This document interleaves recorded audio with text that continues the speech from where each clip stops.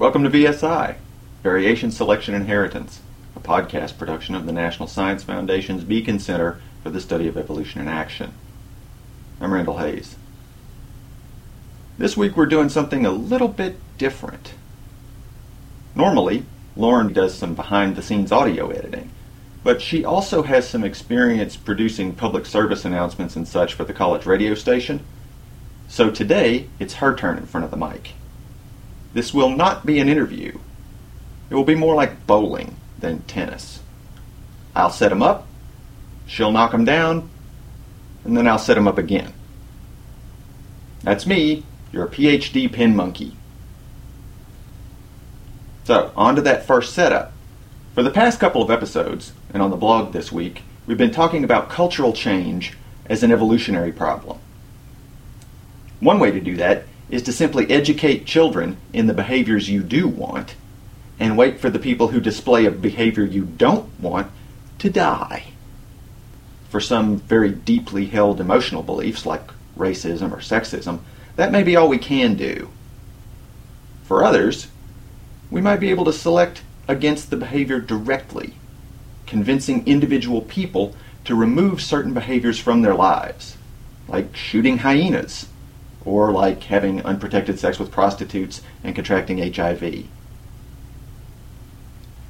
Every group that wants to affect some kind of cultural change has some ideal they want to fulfill. The National Science Foundation, which funds this program, has a program for responsible conduct of research. Later on, you'll hear Lauren refer to an RCR training. That's what she means. The behaviors that the NSF wants to remove from the scientific population are things like faking their data. But just telling people not to fake their data seems not always and perfectly effective. Won't ever be perfectly effective, but how do you maximize the effectiveness of that particular message? Some people do respond to simple authority, don't do that, but many other people do not. Scientists, for instance, tend to be somewhat anti-authority. That helps when you're out on the frontier of knowledge, because out there aren't any answers. It's kind of why we're doing the research.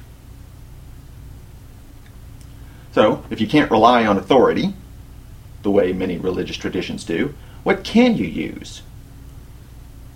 Stealing another page from religious practice, humans in general have very powerful emotional responses to stories with characters and plots and motives. It's also a neat way to leverage our social circuitry. Make a problem into a social situation and boom, suddenly a whole new chunk of the brain is working on it. When I was a kid, the ABC television network did a whole series of occasional movies they called the ABC After School Special. They were morality plays, basically, showing the consequences of good or bad decisions. They covered all kinds of topics, from shooting endangered species in The Last Curlew, to suicide, teen pregnancy, all the stuff that would later appear in a very special episode of Blossom, or whatever show decided to get relevant in its last season before it got canceled. My personal favorite after-school special was one called The Wave from season 11. In that one, a charismatic high school teacher does a social experiment to see how far he can push a high school class to improve themselves. I won't spoil the ending for you, but trust me, it is classic. There's a link to it on the website.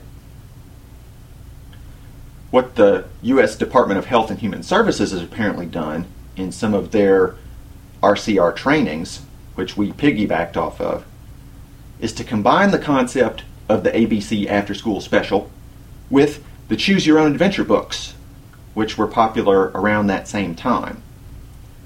I never had any of those myself, but I found a ratty old copy of one of the TSR knockoffs at a game convention, which we will now use to demonstrate the concept.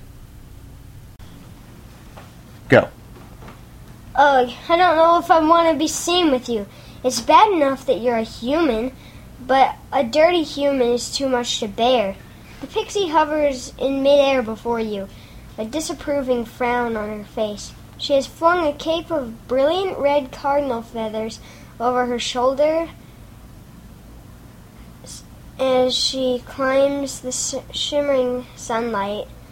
You feel large, drab, and clumsy. I'm sorry, I can't do anything about my size or appearance, you say regretfully. But I can, says Whimsy. We'll go to my friend the Dryad. She's got a shrinking potion that she's been saving. I'll have her let you drink it, and then I'll get you some spare pixie clothes. Shrink me, you cry in fear. Will it hurt? Will I stay small forever? Don't be silly, says Whimsy. And without even looking to see if you are following, she flies down the hill. 1. If you choose to go with the pixie and take your chances on being strong, turn to page 92.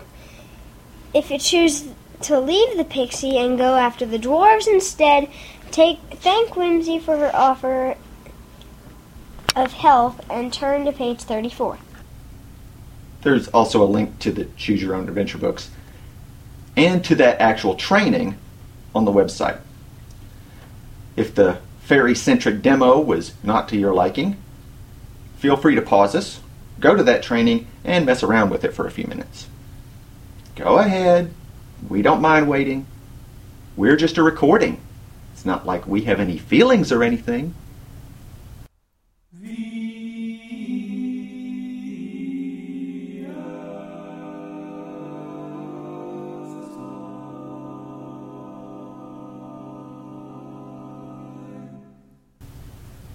Are you back? Well, okay then. Allow me to introduce my assistant. My name is Lauren Branch. I am a senior journalism and mass communications major at North Carolina A&T State University. I have been working with the podcast since last summer as an audio editor. So almost all of the podcasts you have been listening to since last July was edited by me. My job is fairly simple considering the fact that I do these type of things all the time for my department, whether it's through, the television studio or our radio station, WNAA 90.1 FM. I know you're wondering, what in the world is a journalism major doing working in science? Surprisingly, my major is very relevant in doing this job. I realized this after attending a mandatory training through Beacon, and I'm here to tell you a little bit about it.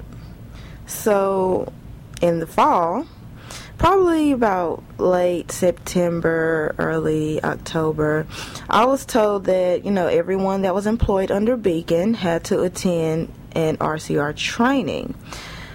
Not even knowing what it was, I said okay and signed up for a time slot. I saved the appointment info in my school email account since that was the one thing I constantly checked. A couple of weeks before it was time for me to attend, the school decided to revamp the email system, wiping out all of my information. I ended up missing the appointment, to say the least, but I was fortunate enough to be able to do a makeup session. So I'm going to tell you a little bit about it. So when I got there, I still didn't know what I was there for or what I was going to be doing. I was just there because I was told I had to. Sometimes in life, you just got to do what your boss tells you to do. So I assumed it was going to be boring, a lot of information and a long day because I have never really been interested in science or anything relating to science. When we got there, we were served breakfast, which helped brighten up my spirit a little bit, seeing that it was so early in the morning. And in the meeting, we were given a packet of information and listened to some introductions about what we were there for. Yet, keep in mind, I was still not interested. Then, something interesting happened. A mini video quiz type thing was put up on the screen. And, I was like, what in the world is this? So as a group, we were put in a situation that would typically happen in the lab. Keep in mind, I've never been to a lab, so this was all first-hand things for me, first time, never been through it. But anyway, like I said, we were put in a group, and we were put in a situation that would typically happen in the lab. We had to come up with what we should do in these certain situations. The situation that we were dealing with that day was there was a couple who worked in the same lab doing research. Just to make it easy to follow, I'm going to say the girl's name is Jill and the boy's name is Jack. So Jack and Jill went together and they both worked in the same lab.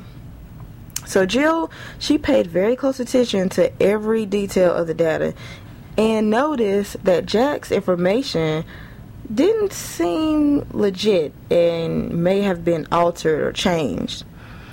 Well, we had to take Jill through the steps she should take to handle the situation. What I liked about this presentation is that after we made our decision, directly after we made it, it would show us what could happen if we would have really made that choice in real life. Of course, that's not always the case, but more than likely, that's what would have happened. It was actual videos, not just someone reading. If you would have said, went to the boss of the place, then he would have told you, you need to go talk to Jack. No, it wasn't that boring. It went through the video and showed us, so it was easy to understand. So the whole process, it was easy to compare and contrast the decisions. Sometimes we made good decisions as a group and sometimes we didn't. If we didn't, we were allowed to go back and make another decision until we got it right. So it was a learning experience, just like in real life. Even though I never really actually deal with these type of situations when it comes to lab work and research, it was very helpful for me, surprisingly, to go through this process. I learned how important it is to think about our options when making decisions in life, because that's what she had to do. I realized that the person who made the video was probably a journalism major or someone with interest in our study, because someone had to shoot the video, someone had to edit the video. This helped show me that journalism is very needed in almost every other field of study. Well, that's about it. I hope you guys enjoyed the journey through my day as a scientist. Bye, guys. Now, in the best after-school tradition, what did Lauren learn? In terms of the details about the responsible conduct of research specifically, I would have to say, honestly, not a lot. She remembered the story and the take-home message, and not much else. I know that because I didn't send her the link before she did her piece, so she was forced to rely on her memory. I meant to send it to her. My bad.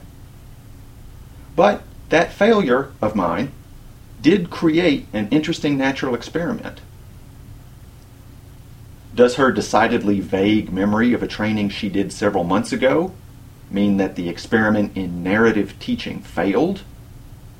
That we should abandon narrative as a teaching tool? No. First, after about 30 years, I don't remember much about the wave either. A couple of striking images and the take-home message that we should think for ourselves and question our leaders. That's about the same level that she got out of the RCR training. Second, to be fair to Lauren, she was not the target audience. The target audience was science geeks like me. As a trained scientist, who actually cares about these issues to some extent, I found the process kind of artificial, a little bit lame, but still a hell of a lot more engaging than a sermon from a compliance officer. Third, behaviors take a lot of changing.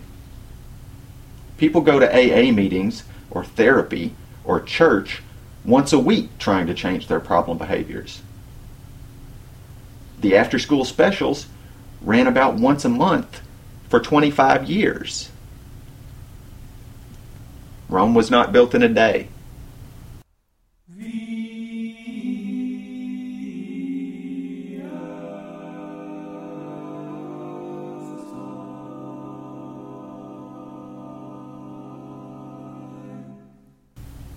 Whoa, that's all the time we have for this week. The actual research on the process of social change, I'll have to save for another day. VSI is... Oh, wait, Lauren already did that spiel.